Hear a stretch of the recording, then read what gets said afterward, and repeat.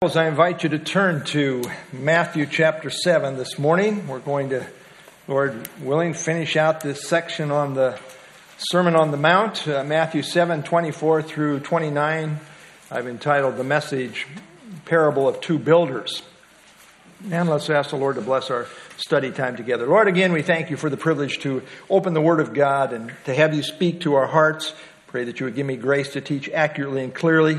Make the appropriate applications to our lives. So, Lord, we commit our study to you now. Ask your blessing upon it. Pray in Jesus' name. Amen. Well, we note as we get started here,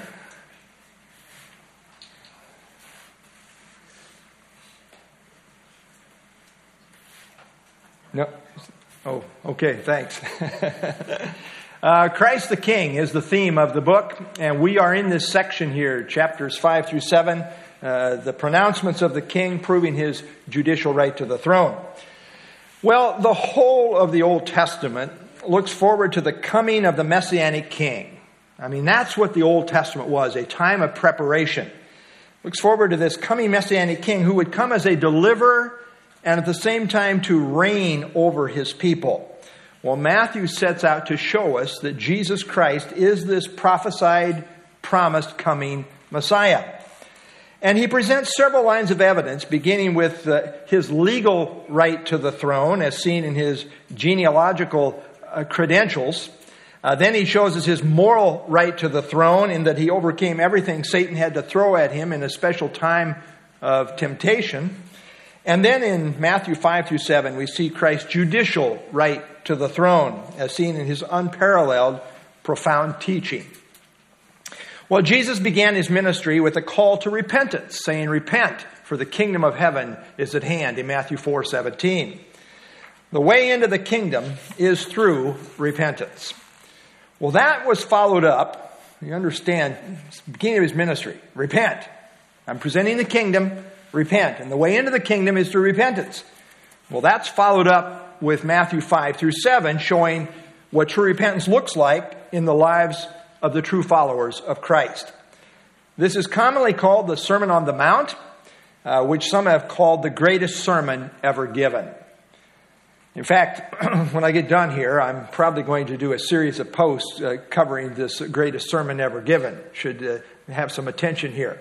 So anyway, in this sermon, Christ contrasts the outward, ritualistic, legalistic, hypocritical righteousness of the scribes and Pharisees with that which he called for, which is righteous living born out of true repentance.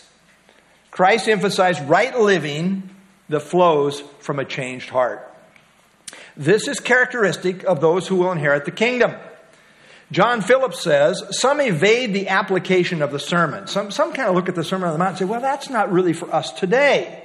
And that's what he's saying. Some evade the application of the sermon, saying, this teaching is Jewish and not for the church. Or, this counsel of perfection is impractical. Or, this is the rule of conduct for Christ's future kingdom. But I would agree with Warren Wiersbe, who says, we cannot lightly dismiss this sermon, for it is God who gave it to us. We must either bow before him and submit to his authority, or we will be condemned. And I agree with what Wiersbe is saying there. Now, we must keep in mind that the key interpretive verse for this entire Sermon on the Mount is found in Matthew 5:20, which certainly has application, I believe, for us today. Here in Matthew 5:20, Jesus says, I say to you that unless your righteousness, and he's talking about right living, as he goes on to detail, that unless your righteousness exceeds the righteousness of the scribes and Pharisees, you will by no means enter the kingdom of heaven. Well, in Matthew 7, 24 through 27, which we will be studying this morning, Jesus is illustrating the results of applying his teaching versus those who refuse to do so.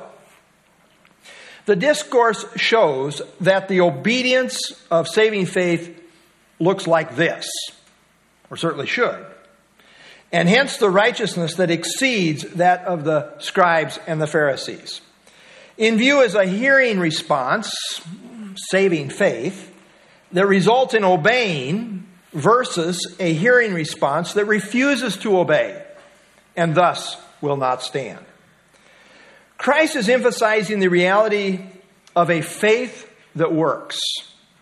He describes the nature of a saving faith when he says in chapter 5, verse 3, for example, "Blessed are the poor in spirit, for theirs is the kingdom of heaven." In other words, a true saving faith involves a humble response. Poor in spirit. I recognize I'm bankrupt before God. You can't get in through pride. Blessed are the poor in spirit. Theirs is the kingdom of heaven. In 5:8 he says, "Blessed are the pure in heart, for they shall see God." Who's going to see God? Well, the pure in heart. I don't know about you, but my heart's not always that pure. Right? Who's going to see God? Blessed are the pure in heart. What's he saying? He's saying that a saving faith is an honest to God response. It's pure in that sense. In contrast to the religious deception and hypocrisy of the Pharisees. All the way through here, really what we have is the contrast between the righteousness that Christ is presenting versus that of the Pharisees and the scribes. So just by way of introduction to our message this morning, just to be very clear what we're talking about, the wrong view is faith plus works equals salvation. By the way, this is the great evangel. We believe in a gospel of grace. We're not saved by what we do. And Jesus is going to put a tremendous emphasis on works here in our study this morning. I think evangelicals, some of us, have gone so far the other way where we say, well, works don't have any part then as far as, and it's true as far as our salvation. We're not saved by our works. We're saved by Jesus Christ's work on the cross. Faith plus works equals salvation is the wrong view. It's heresy. It's wrong doctrine. The correct view is this. We're saved by faith. Faith equals salvation. But also works flows out of that. If you've got a saving faith, yes, you're saved, but then works follow behind. Works are the evidence or the fruit of true faith. But works are not a meritorious basis for our salvation. They are simply the outflow of a living faith. As James says, faith without works is dead. Now, while salvation is by faith alone, it must be the right kind of faith. And we see this in the New Testament scriptures. There's a wrong kind of faith and there's a right kind of faith. There's a bogus kind of faith and there's a saving faith. The right kind of faith exhibits itself in a changed life. Not perfectly. None of us live out the new life perfectly. But we are new creations in Christ. And God is at work in our lives. A right kind of faith is a repentant faith. A life-changing faith, a faith that works. And this is Christ's main point here at the end of the sermon. He's taught this and now he's making application. And what's his main point? His main point is it will show in your life. All the way through, Christ is emphasizing an internal faith that recognizes, are you ready for this? His authority. That is his lordship, which in turn alters the life. That's what this sermon is about. It's about his lordship authority and living accordingly. Well, Christ all the way through instructs us how to live, and he speaks with the authority of God. A true repentant faith recognizes him as Lord God and lives accordingly. This is a kind of righteousness that will enter the kingdom. That is his point in saying it's not enough to merely say, Lord, Lord, as we looked at last week, but only those who actually know him as Lord, as demonstrated in doing the will of the Father, will enter the kingdom. Now this mirrors what Christ is now saying at the end of chapter 7, when he says that whoever hears his sayings and does them is likened to a wise man who builds his house on the rock. Well, the sermon formally ends at Matthew chapter 7, verse 12, which is then followed up by 4 challenges or warnings, which call for a commitment of allegiance to Jesus Christ. Christ shows what is to be characteristic of his people, and then in effect calls for people to align with his teaching, which begins with repentant faith. Christ brings all those listening, in effect, to the point of decision. What are we going to do with the challenge that he has presented? And so we have these 4 challenges, these 4 warnings, if you will. There's 2 gates, 2 paths, verses 13 and 14. 2 trees, 2 kinds of fruit, 2 professions. There's talkers and doers. And 2 builders that we will consider this morning. 2 foundations. In each case, Christ is calling for a life-changing commitment that recognizes Him as Lord. And it builds. First, there is the reality of 2 ways. Then the issue is that of fruit, which tells on which way one is going. And then point blank, Christ shows the key issue is one of lordship. There are those who will profess Him to be their Lord, but in truth they don't do the will of the Father, and are shown to be those who practice lawlessness. They're defined by their practice. It's not the lordship rule of Christ, it's lawlessness. Now they're religious and they say the right thing. They say, Lord, Lord, but their lifestyle practice is really one of self-rule instead of being governed by Christ's lordship. Now I noted last time that it is uncanny how Christ's warning about these religious hypocrites in Matthew 7:21 through 23, it's uncanny how His warning about these religious hypocrites so closely mirrors much of what is aberrant in charismatic circles. Now certainly there is application beyond this movement, and not all in the charismatic movement practice lawlessness. Still, the things Christ brings out do have a very special and clear application to the charismatic movement generally.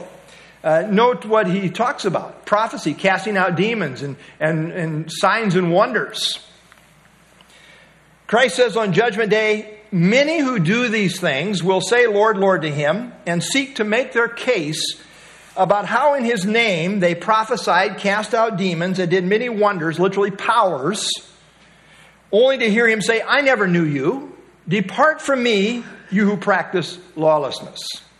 Well, that brings us to the 4th and final wrap-up warning. And we pick it up at verse 24. Matthew 7:24. Therefore, whoever hears these sayings of mine and does them, I will liken him to a wise man who built his house on the rock. This, therefore, ties back to and builds on what Christ has said in the sermon. I mean, this is wrap-up material. This is conclusion. In conclusion, building on what He's already said. And Christ addresses these words to whoever hears these sayings of mine. You see, this relates to those who have heard. They know what Christ said. Now the issue is, how are they going to respond? The sayings of Christ evidently refers to the contents of the whole previous sermon, as seen in Matthew 5 through 7. And note this parallel.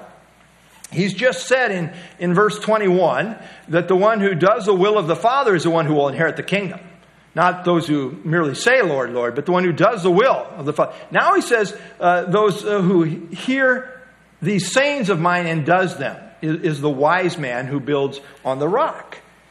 So note, Christ puts the doing of His sayings on the same exact level as doing the will of the Father. In both cases, the issue is linked with having a place in the kingdom, as noted by the word therefore. This clearly shows that Christ's words and God's will coincide as one and the same. And it shows us that Jesus is God in that His words carry the same authority as those of God the Father. Now, a major theme in Jesus' ministry is hearing. Hearing in the sense of appropriation. It's not enough just to hear it. Hearing assumes that you are going to respond.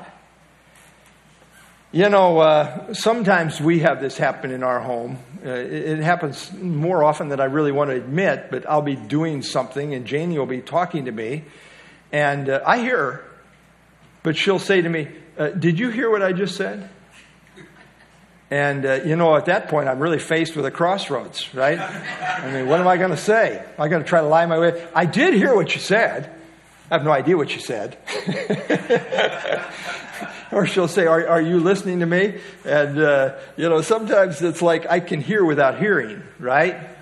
And that's the issue here. What does it really mean to hear? After giving the parable of the sower and the soils, in which only the good ground yields a crop representing those who are saved, Christ then gives this challenge. He says this, "He who has ears to hear, let him hear." Better take this in. And hearing is the idea of not just hearing, but responding. And so he goes on to say in verse 23, "He who received seed on the good ground is he who hears the word and understands it, who indeed bears fruit and produces, some 100-fold, some 60, and some 30. So the hearing that Christ is talking about responds in a fruitful way. In the prophetic scriptures, the Messiah is one who comes with authority. And true followers are those who hear and respond with obedience. I like this way back in Genesis, this messianic prophecy. It's a key messianic prophecy in the Old Testament. Everybody acknowledges this.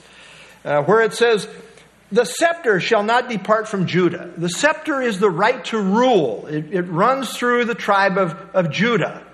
And it gets more precise as you go along. But the scepter shall not depart from Judah, nor a lawgiver from between his feet until Shiloh. And the word Shiloh, we believe, means the one to whom it belongs. In other words, the Messiah. Until Shiloh, the one to whom it belongs, comes, and to him shall be the obedience of the people. He will come with authority. Deuteronomy, we have this prophecy. "I will raise up for them a prophet like you from among their brethren." And of course, in reference to Moses. "And will put my words in his mouth, and he shall speak to them all that I command him." So he comes with the message of God uniquely so, as did Moses.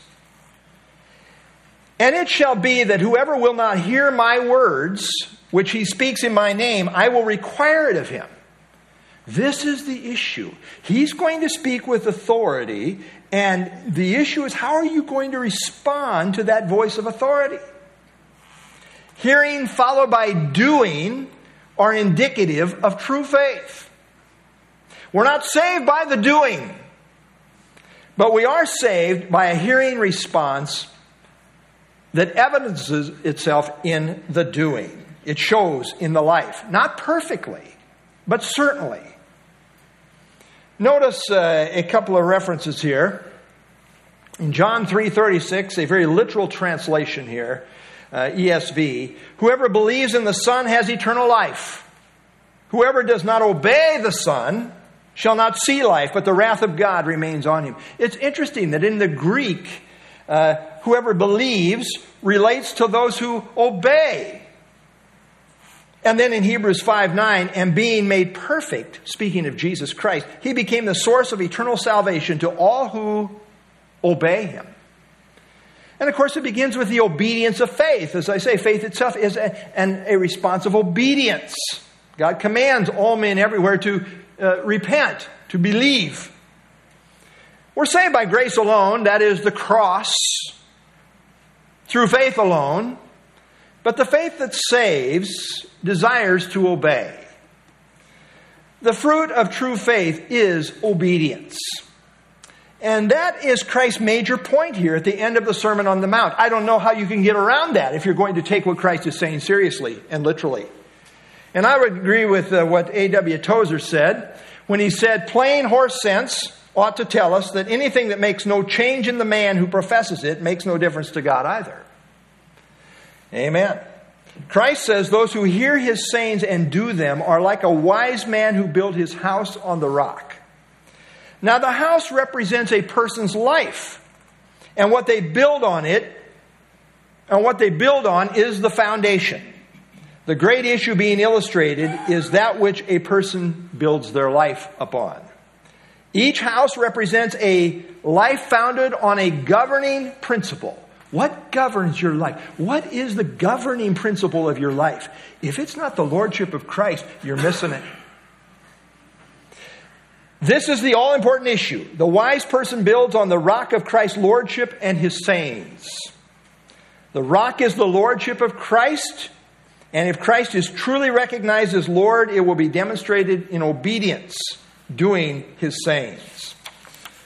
In the Bible, Christ is often spoken of as the rock, both prophetically in the Old Testament as well as symbolically in the New Testament. Matthew chapter 21, 42 and 44, Jesus said to them, have you never read in the Scriptures, which is kind of, when you're talking to people who really know the Bible well, this is kind of an interesting thing to say. Have you never read in the Scriptures? And of course they had read in the Scriptures. Right there in Psalm 118. The stone which the builders rejected, which they were rejecting him. The stone. He's the rock, remember. The stone which the builders rejected has become the chief cornerstone. This was the Lord's doing, and it is marvelous in our eyes. And notice what he goes on to say about this stone. Whoever falls on this stone will be broken. But on whomever it falls, it will grind him to powder. Well, you got your choice. Brokenness or powder. What do you want? Falling on the stone represents the brokenness of repentance that Christ called for at the outset of his ministry and described in the Sermon on the Mount. Those not repentant will be crushed in judgment by the rock that is Christ. One of the symbolic figures that the Bible uses as far as the Messiah is stone. Back here in Daniel 2:44, you watched, and of course you have this vision that Daniel is interpreting. You watched while a stone was cut out without hands. In other words, it's God's doing. It doesn't have human fingerprints on it. It's God's doing. And so this stone was cut out without hands, which struck the image representing the kingdoms of this world. Struck the image on its feet of iron and clay and broke them in pieces. And then he goes on to say in verse 45, inasmuch as you saw that the stone was cut out of the mountain without hands, and that it broke in pieces the iron, the bronze, the clay, the silver, the gold, the great God has made known to the king what will come to pass after this. The dream is certain, and its interpretation is sure. The stone is going to bring the kingdoms of this world down. It's sure. Well, Christ is the rock, the stone. And the wise man has him and his sayings as the foundation for his life. Now, in the Bible, you can't separate God from his word. What you think about one, you think about the other. Faith personally recognizes the truth of God's word, submits to it, and rests upon it. And Paul says this in relationship to foundation in 1 Corinthians 3:11. For no other foundation, and that's what Christ is addressing here, the foundation of a person's life. No other foundation can anyone lay than that which is laid, which is Jesus Christ. The only real lasting foundation that one can build on is Jesus Christ, the rock. Apart from Christ, all is vanity, and a person is really building on nothing. Nothing that will ultimately last. Ed Glasscock says, when the testing of life's foundation comes, only those who have responded properly to Christ's teaching will stand. In the book of Revelation, and of course the consummation of all things in the book of Revelation, but we're in the tribulation period here, as far as ultimately, prophetically. And in Revelation 6:15 through 17, it says, and the kings of the earth, the great men, the rich men, the commanders, the mighty men, and every slave and every free man hid themselves in the caves and in the rocks of the mountains. And said to the mountains and the rocks, by the way, this gives you kind of a feel for the awesomeness of the Almighty God. Said to the mountains and the rocks, fall on us and hide us from the face of him who sits on the throne and from the wrath of the Lamb. For the great day of his wrath has come, and who is able to stand?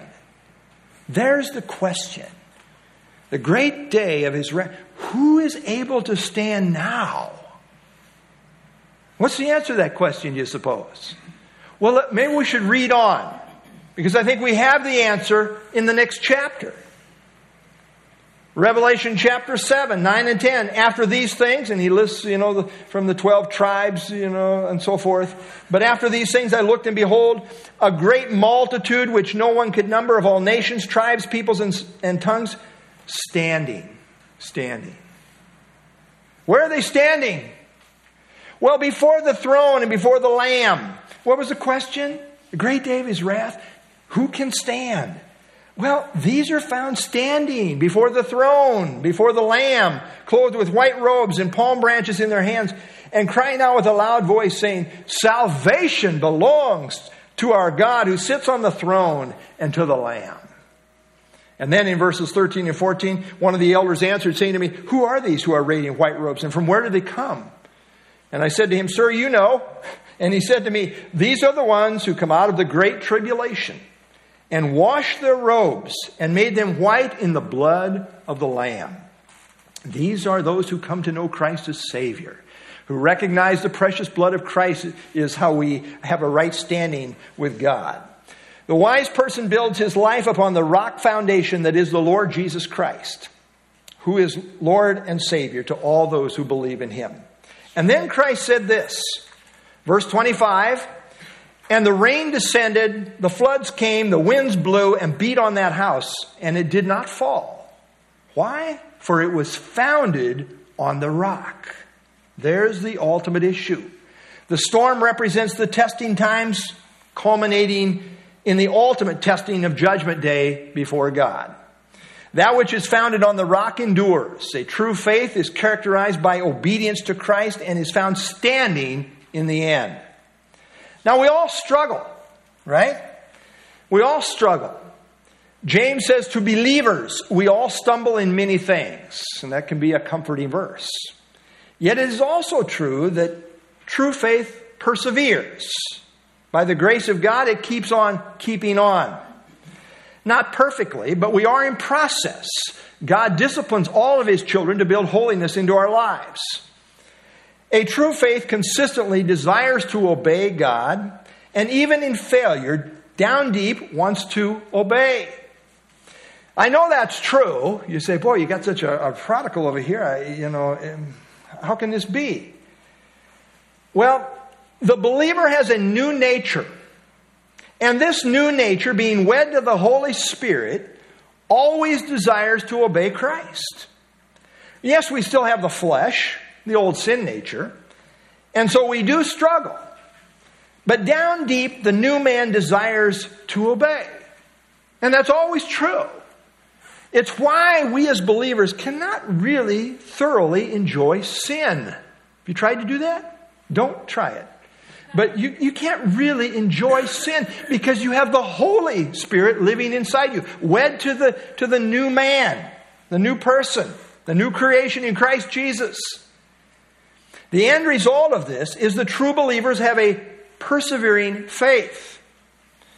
In Colossians, which we will look at some detail in VBS, Lord willing, Paul writes, "And you who were once alienated and enemies in your mind," that's how it used to be, but you're in your mind something different now. This is what you were. In your minds you were enemies by wicked works. That's how it revealed itself. Yet now he has reconciled in the body of his flesh through death to present you holy, blameless, and above reproach in his sight, if indeed you continue in the faith, grounded and steadfast, and are not moved away from the hope of the gospel which you heard, which was preached to every creature under heaven, of which I, Paul, became a minister. Verse 26. In contrast, he says, "But everyone who hears these sayings of mine and does not do them will be like a foolish man who built his house on the sand." In contrast to the wise man who builds on the truth of Christ is the foolish person who builds his life's house on the sand.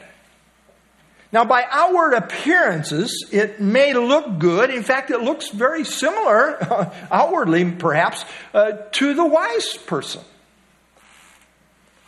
But there is a foundational problem. The foolish person hears what Christ has to say. He knows. He's heard it. They both heard the same message. But he doesn't build on that. He may profess to high heaven, as we saw last week, but he doesn't really obey Christ. You see? He doesn't really have a heart sold out to Christ. Christ isn't really his Lord.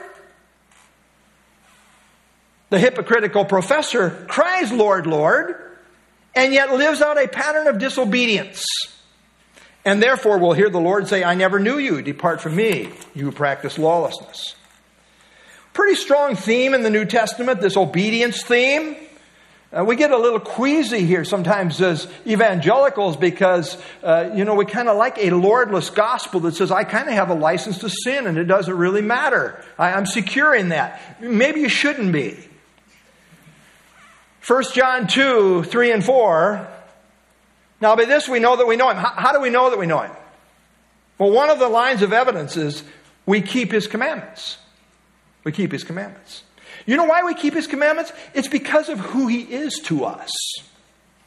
He who says, I know Him, and there are those. I know Him. Many will say, Lord, Lord, I know Him, and does not keep His commandments is a liar, and the truth is not in him. That's pretty straightforward talking. The evidence of true faith is obedience. Again, we're not talking perfection in the life, but rather direction. A true faith as a way of life desires to obey. If the pattern is one of just lawlessness, a law unto myself, I don't care what Christ said, and they might not say that, but it is really the trajectory of their life. You got to wonder, where is that person really at? Again, God is the final judge. But we want to be very sober about what Christ is saying here. A true faith wants to obey. It recognizes Christ as Lord, and that shows in the life. And he continues on in 1 John, this theme. He's strong here. Little children, let no one deceive you. And the emphasis is, there will be those who say, oh, no, that's not really true. It doesn't matter how you live. Let no one deceive you. He who practices righteousness is righteous, just as he is righteous. Practice tells. He who sins is of the devil. For the devil has sinned from the beginning.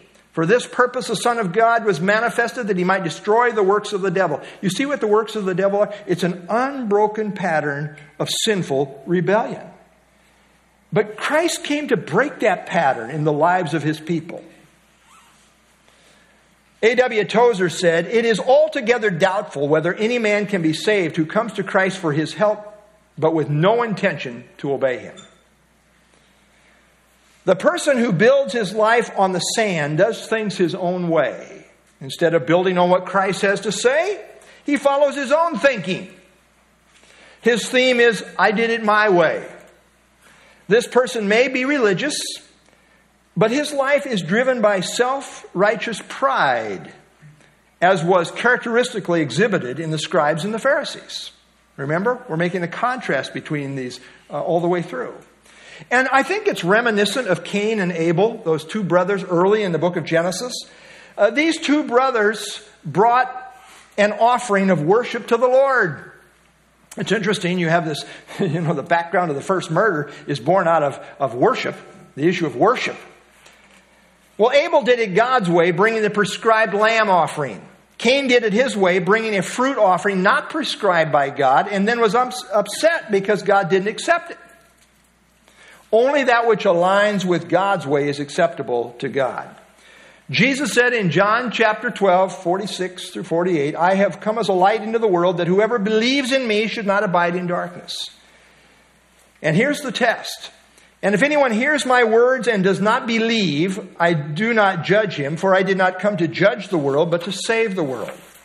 There's grace given at this point. But he goes on to say, he who rejects me and does not receive my words has that which judges him. The word that I have spoken will judge him in the last day.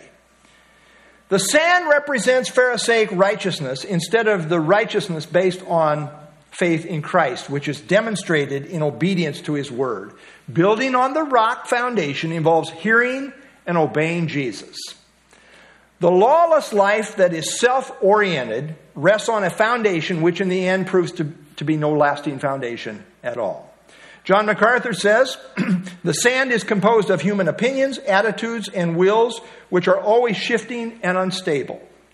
To build on sand is to build on self-will, self-fulfillment, self-purpose, self-sufficiency, self-satisfaction, self-righteousness. I think there's a theme going there, right?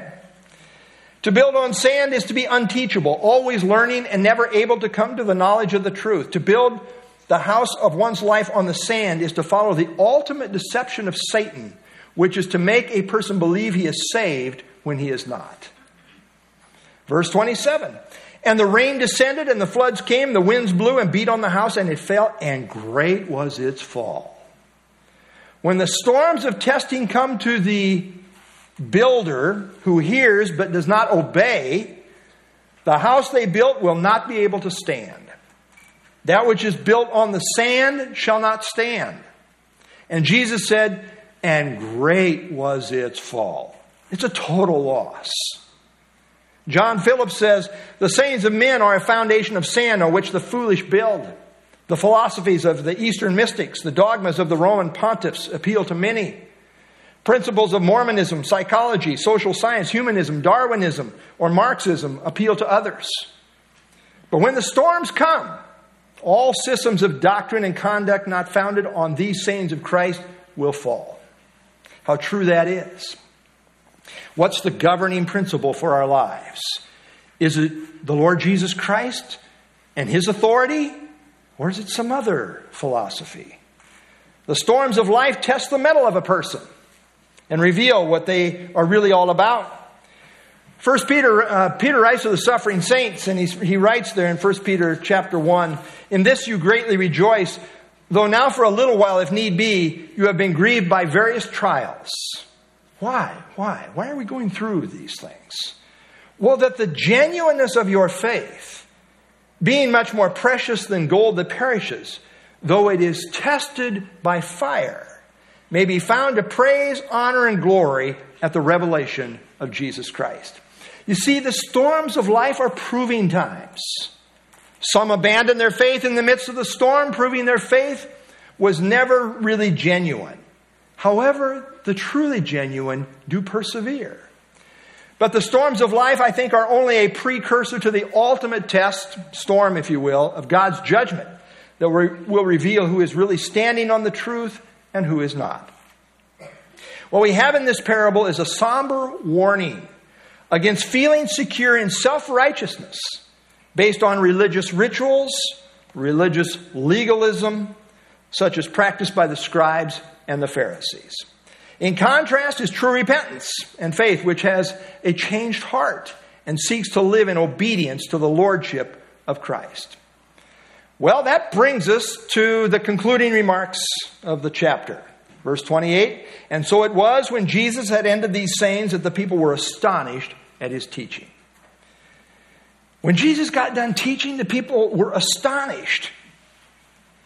The idea of astonished is strong. It's that of sheer amazement, a state of awe, of being overwhelmed. Why were they so astonished, do you suppose, as we have studied this together? Let me suggest a couple of reasons why they were astonished. You see, the Jews believed as Jews, they had a ticket into the kingdom. There was no question about Jews going into the kingdom. Who's not going to the kingdom? Those filthy Gentiles. You know, people like you by background, right? That's where they were coming from. They felt as Jews, they were secure in their salvation. They had a place in the kingdom. So for Christ to now talk in terms of salvation, in terms of many who say these things, but yet they're not going in, this is astonishing. And then Christ had the audacity to attach recognition of Him as Lord to those who enter the kingdom. He had the audacity to say, I'm the one who decides. And I will say, I never knew you. Depart. You're not going in. Who says these things? Nobody talks like this. None of the rabbis ever talked like this. It's astonishing, the things he was saying. The word teaching can refer either to content or manner. And evidently both are in view here. After reviewing the content of Christ's teaching, verse 28 says the people were astonished. But then verse 29 goes on to address the manner of Christ's teaching, saying that he taught as one having authority. Now it's pointed out that while they were astonished, it says nothing about a heart commitment. Yeah, it blew their minds, the things he was saying. However, Jesus calls for allegiance to his lordship. and not just amazement, as the whole surrounding context shows. Now, if God showed up in person, let's just imagine Pastor Dwight is not in the pulpit this morning, but we have God showing up to teach this morning. What would that look like? Hopefully we'd have a few more people. It would look like Jesus. He was God come in the flesh, and his manner of teaching and content blew the minds of the people, in effect. Note here in John 7:32. The Pharisees heard the crowd murmuring these things concerning him. So all the talk is about Jesus. And the Pharisees and the chief priests sent officers to take him. Sent a little delegation over. Go bring him in. This is getting out of hand. And so here's how it went down. You jump down to verse 45, 46. Then the officers came to the chief priests and Pharisees who said to them, why have you not brought him? We sent you to go get him. Where is he? Why didn't you bring him? The officers answered, no man ever spoke like this man. What an answer. Nobody ever spoke like this man. We have a messianic prophecy in Isaiah chapter 11. There shall come forth a rod from the stem of Jesse, and a branch shall grow out of his roots. The Spirit of the Lord shall rest upon him, the Spirit of wisdom and understanding, the Spirit of counsel and might, the Spirit of knowledge and of the fear of the Lord. So we have this prophecy. He was going to be very special in relationship to his wisdom, his understanding, his counsel, his knowledge. And when Jesus began his ministry, one of the places he went was back home to Nazareth. And he went into the synagogue, they gave him the scroll, and he opened up to Isaiah chapter 61, and he began to read this in first person like it applied to him. And then he said to them, it says verse 21, and he began to say to them, today this scripture is fulfilled in your hearing. So all bore witness to him and marveled at the gracious words which proceeded out of his mouth. And they said, is this not Joseph's son? How in the world does he think he's the fulfillment of this? We know him. Didn't he do some work for you? I mean, he lived just down the street. We know that family. The wisdom and power of Jesus' words were amazing.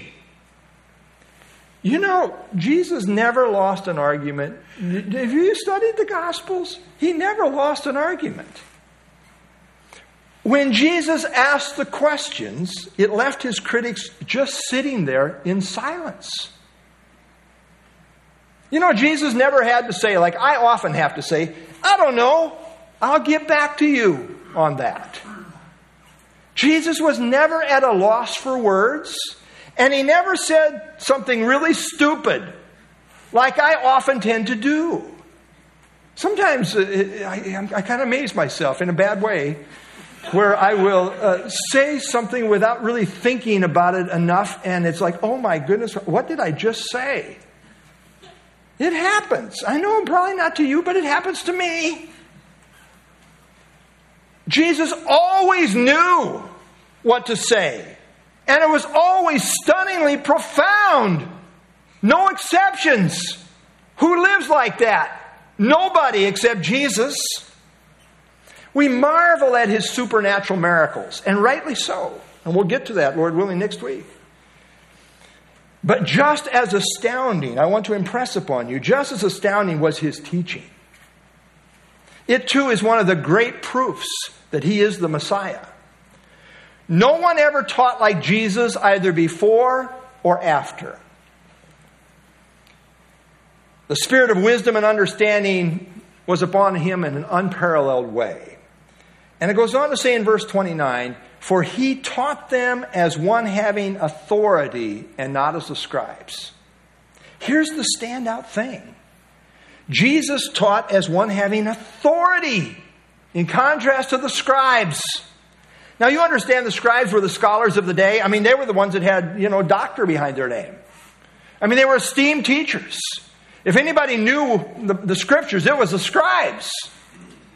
GotQuestions.org says, scribes in ancient Israel were learned men whose business was to study the law, transcribe it, and write commentaries on it.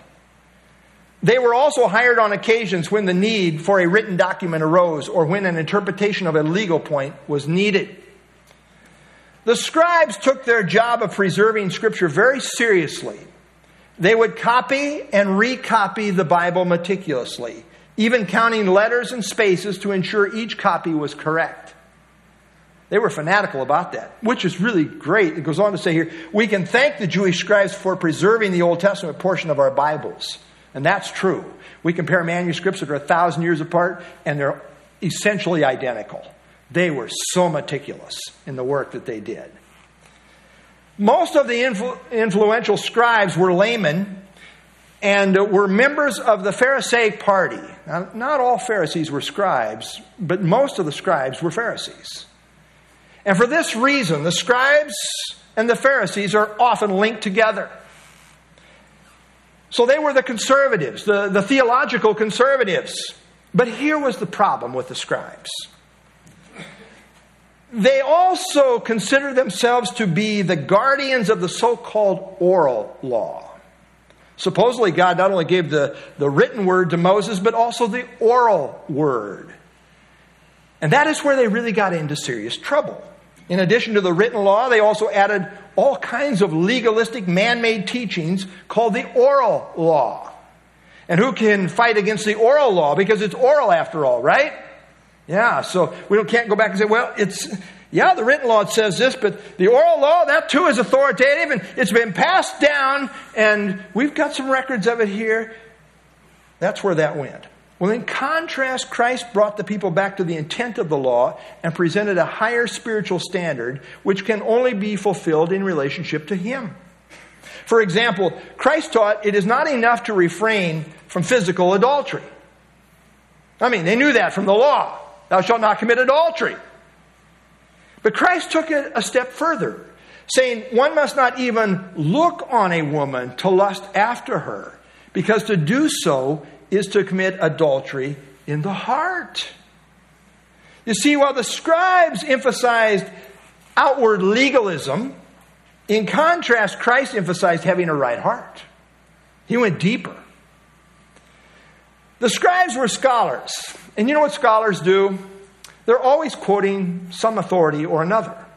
I remember when I was in Bible college, we had a professor, and it really stuck with me. I was a young man, early 20s, mid-20s. And I remember him saying, now remember, young men, as you get into the ministry, you're going to have to quote other scholars if people are going to respect what you're saying. Well, there's a certain amount of wisdom in that. Yes, a young person just learning should appeal to those with more knowledge. But this is the point. Jesus didn't need to do that. As someone said, He didn't need to quote anyone because He was the original Word. Yeah. He's the ultimate communication. He's the Word.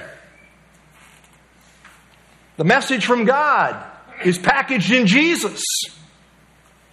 In contrast, the scribes are called, quote, walking footnotes who derive their authority by citing other famous rabbis. I like that. Walking footnotes. That's kind of what teachers are. I don't care how good they are. They tend to be walking footnotes. So-and-so said this, so-and-so said that, and so-and-so said this. Okay. Jesus, but I say. What? There's a major difference. The introduction of the idea of authority becomes a major theme in Matthew. Christ's authority in teaching in Matthew 5 through 7 segues to His authority as seen in His miracle-working ministry as seen in Matthew 8 through 10. And this emphasis on authority, you understand this as you study the Gospels. This emphasis on authority became a major point of contention as the religious leaders felt threatened by Jesus. They had a real problem with His lack of credentials. He hasn't had the schooling. Where did he get this stuff? You can't just come out of nowhere and make yourself a self-proclaimed authority. They had a problem with that. Never mind that he had all the God-ordained messianic credentials outlined in the prophetic scriptures. That aside, by the way, this is why they constantly challenge Jesus. It explains the tension over the traditions. Jesus challenged their traditions, went back to what the Word actually says. What are you saying? That our oral law in these traditions is not accurate? We're offended by that. It explains their demand for signs. Show us a sign from heaven. And they're challenging questions regarding authority. In effect, these religious leaders were constantly saying to Jesus, "Who do you think you are?" In Matthew 21, context, Jesus had just cleansed the temple, threw out the money changers, ran them all out of the temple. It's like amazing. And so here they come. Matthew 21:23. Now when he came into the temple, the chief priests and the elders of the people confronted him. Very self-righteously so. They confronted him as he was teaching and said, "By what authority are you doing these things? And who gave you this authority? Who do you think you are doing this stuff on our turf? This is the temple."